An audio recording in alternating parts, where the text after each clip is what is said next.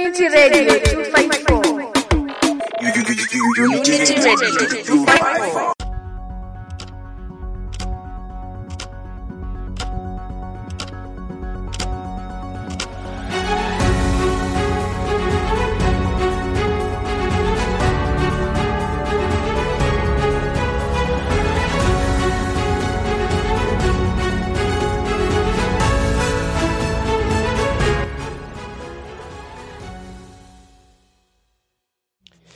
Welcome to Radio Unity 254, and this is our news, and this is some of the stories catching our headlines today.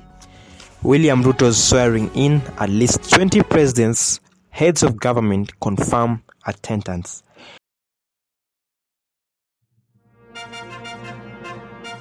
Full in tray as Moses Wetangula takes over as 8th Speaker. Still,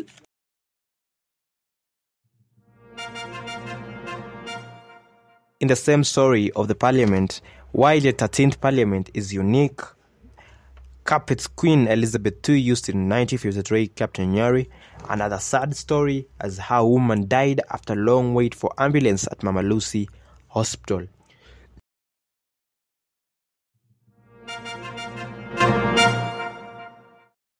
This is our news in details. William Ruto swearing in, at least 20 presidents, heads of government confirm attendance. Interior Principal Secretary Karanja Kibicho has revealed at least 20 presidents and heads of government have confirmed to attend President-elect William Ruto's swearing-in process. Addressing the press on Saturday, September 10th, Kibicho also said that at least 60,000 Kenyans are expected at the Moi International Sports Center, Kasarani, the event's venue. We have confirmations from presidents and heads of states across Africa. That's totaling to 20 in number. A 60,000-seater capacity stadium. Full in tray as Moses Wetangula takes over as 8th Speaker. New National Assembly Speaker Moses Wetangula has his work cut out in the 13th Parliament as he settles down as 8th Speaker since independence. Speaker of the National Assembly, congratulations. Please do take charge of your house now. Honorable members, the Honorable Speaker presiding. Still on the same story of the parliament, while the 13th parliament is unique, Raila Odinga's Azimio will be the majority in the National Assembly as per the notification from the Registrar of Political Parties RPP and Deritu.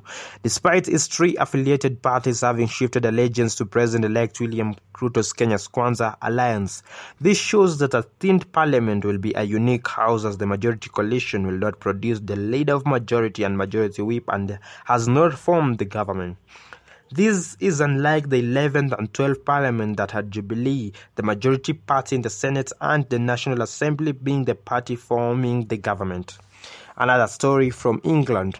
Carpet Queen Elizabeth II used in 1953 Captain Nyeri. A blue carpet that was used by Queen Elizabeth II during her coronation on 2nd June 1953 is well preserved by M.S. Sarah Sessions, a worshipper at St. Philip's Anglican Church at Naramoru, Nyeri County. Moments after her coronation, Queen Elizabeth ordered that a piece of the carpet be sliced and sent to the little-known church located along Nyeri-Nanyuki Highway. And to the sad story, how a woman died after long wait for ambulance at Mama Lucy Hospital. For 4 hours, Robert Omondi watched his wife writhe in pain while her lower body was soaked in blood.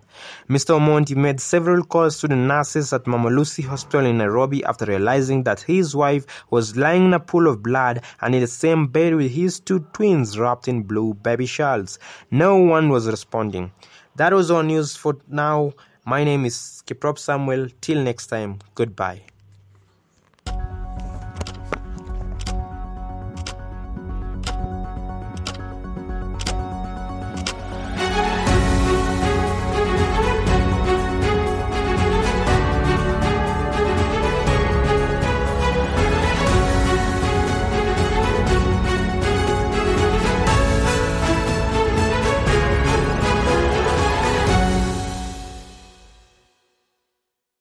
Unity Radio 254.